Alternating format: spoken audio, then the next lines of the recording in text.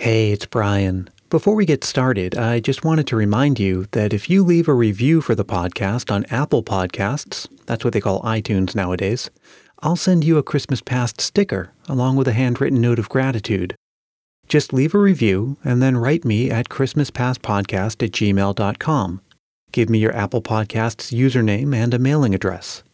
Your reviews help more people find the show, so it's like spreading Christmas cheer. Thanks.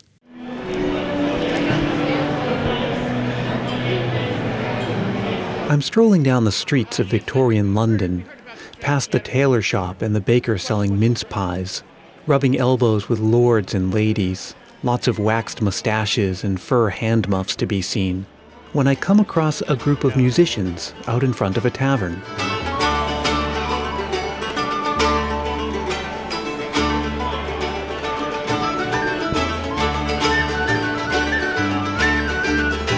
Moving on, I see chimney sweeps and festive dancers, telegram delivery boys, and everywhere you go, people tipping a top hat to wish you Happy Christmas, sir. Welcome here, welcome here.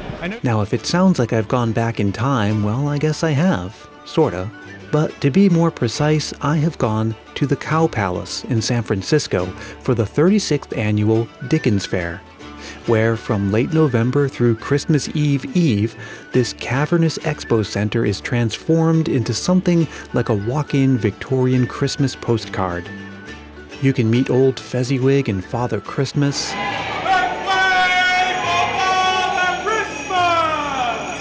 see bawdy musical numbers and other performances, buy actual chestnuts roasted on an open fire, and these warm roasted cinnamon almonds that are worth the trip in and of themselves. Trust me on that one. You can even meet the Queen and Prince Albert. Hello. Are you visiting from the Americas? Yes, we are. Excellent. And what part of the Americas are you from? I hear it is a very large continent. We are from California. California. Is that in the West? It is indeed. Very good geography. In fact, there are nearly 800 performers walking around to create an immersive and believable experience. The streets even have names. So I'm walking down Nickleby Road along with my very patient wife.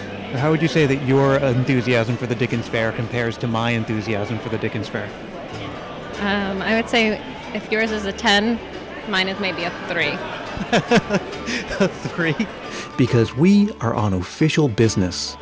We're looking for Tavistock House, where I have an appointment to meet someone. Hello, sir. What's your name? Charles Dickens. Not the Charles Dickens. Well, I don't suppose there's another, but there might just be. Fairly common name, that. But we'll get back to all of that later. It's impossible to imagine a modern Christmas without the influence of the Victorian era. We probably wouldn't put up a Christmas tree had Prince Albert not brought that tradition to England from his native Germany. And of course, it's impossible to imagine Christmas without the best-known work of Charles Dickens, A Christmas Carol. In fact, that story, which was just one of many Christmas stories he wrote, by the way, was so hugely influential that some people have gone so far as to suggest that Charles Dickens more or less invented Christmas as we know it today. There was even a book and later a movie about Dickens titled The Man Who Invented Christmas. So, did he? That's why I'm here. Well, that and the cinnamon almonds, to get to the bottom of the story straight from the source. I'm Brian Earl. This is Christmas Past.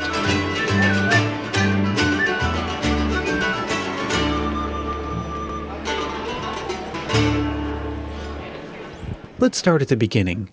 Why would anyone think that Charles Dickens invented, quote-unquote, Christmas? Hadn't Christmas been around for centuries before he came along? Well, yes, of course. But we need to understand where Christmas had been just prior to Mr. Dickens.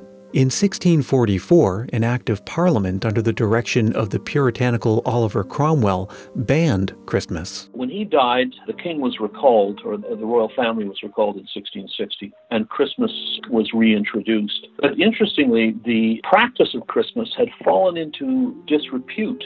That's Jerry Bowler. He's a professor and the author of several books, including Christmas in the Crosshairs. And for over 150 years, English Christmas was associated only with the lower classes. And Christmas became associated with a kind of drunken outdoor revelry. Historians note that for a long time, the most frequent mentions of Christmas celebrations occurred on the police report part of the newspaper. We'll actually hear much more from Dr. Bowler in another episode later in the season. But for now, let's fast forward to Victorian London in the 1840s. Christmas is there, but vastly deteriorated and pretty far afield from what we know today. Old customs like the 12 Days of Christmas, Twelfth Night, feasting and caroling had all pretty much vanished. The puritanically oriented still had some amount of influence, and a lot of people in London were poor, and working conditions were such that not a lot of people got the day off for Christmas. All that stuff in A Christmas Carol about child labor and workhouses and debtors' prisons for the poor was taken from real life. It's actually thought to be a big part of the reason he wrote the story. In fact, in 1842, the British government released a lengthy report after a 2-year investigation into child working conditions in coal mines and factories. Dickens was so upset with what he read that he began work on a pamphlet to voice his opposition. The pamphlet never materialized, but the themes in it were brought to life and embodied by characters in A Christmas Carol. And Dickens' brand of Christmas was focused less on partying in the streets and more on charity and family and sentiment. The Victorians were willing to bring Christmas back in a much more secular way. That's Kevin Patterson, and he's the producer of the Dickens Fair. And Charles Dickens made the wonderful discovery, if you will, of the need for people to simply have a sense of brotherly love again and of having an open-heartedness and just celebrate their common humanity and celebrate the season and have charity for those less fortunate and raise a toast to the changing of the seasons, but also to give gifts and to share alike. That is what's embodied in the story of A Christmas Carol. To be sure, there were other factors at play that were shaping Christmas into a more homey, family-centric celebration. Railroads, for example.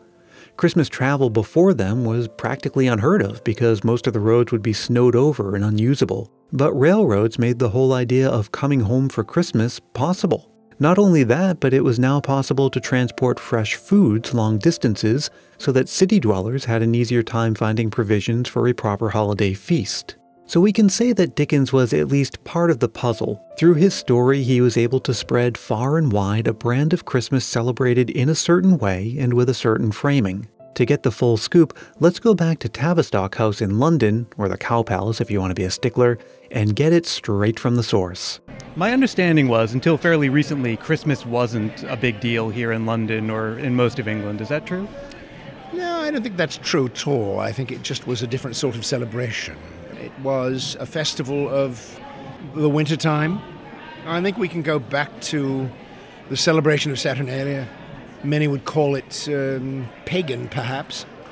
Certainly with the name reference to the Roman form, Saturnalia. But it's an ancient celebration of wintertime in which, at the darkest of winter, lights are brought out to remind ourselves that the light is even in the darkest place. And this is really the celebration of Christmas. But that isn't the point. That's not the point of Christmas at all.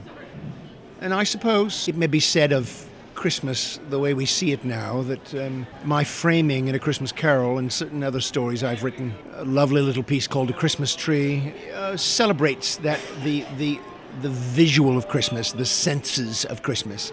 The Christmas with the star or the angel on top of the tree and all the gifts stacked in the branches and so on. This is something I've written about, and it really wasn't me, but I wrote about it, and there's the key. So I really think I probably have framed it in a way that hasn't been known before, but Christmas has definitely been with us for a very long time. I wish I could stay in this magical Christmas world forever, but I have to return to 2018.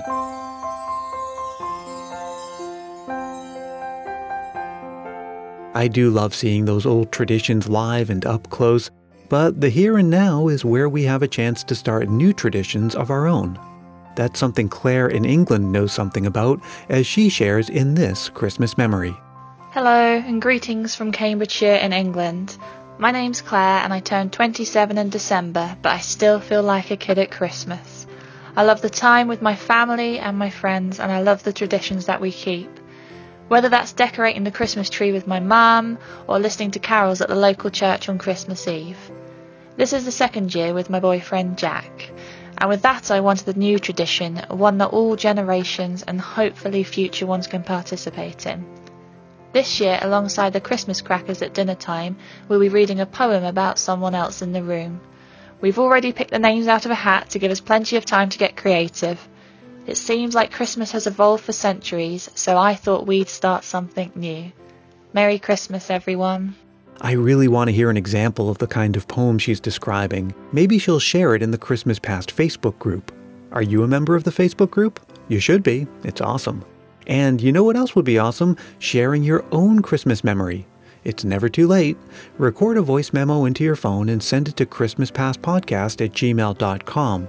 Or leave a voicemail on my Google Voice line at 650-394-7162. Christmas Past is produced in sunny San Mateo, California by yours truly, Brian Earl. Thanks to Jerry Bowler, Kevin Patterson, and Charles Dickens. He also sometimes goes by the name of Robert Young. Thanks to Claire in England, and as always, thank you for listening. Do you want to see pictures of the Dickens Fair, including one of me interviewing Father Christmas? Well, then you'll want to head over to christmaspast.media and check out the show notes for this episode. And yep, that is the actual web address, christmaspast.media. I know it sounds funny, but you'll get used to it. While you're there, you can also check out all of the quizzes and articles and infographics and announcements and everything else there that I've made for you. And at the bottom of every page, you'll find links to that Facebook group and all of my other social media like Twitter, Instagram, and YouTube. Yes, indeed, I have a YouTube channel now and you should subscribe.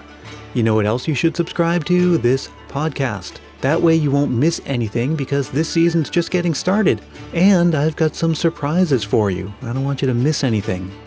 This show is a proud member of the Christmas Podcast Network, a collection of the best Christmas shows around. Ones like Hallmark and Jess, where Mark and Jessica laugh, shout, and probably sing too much as they break down Hallmark Channel movies. Find out more about Hallmark and Jess and all the other great Christmas Podcast Network shows at christmaspodcastnetwork.com. Wow, we're barely a week into the Christmas season and it already feels like it's going by too fast. But let's enjoy it while it lasts, so please join me again next time for more stories from Christmas Past.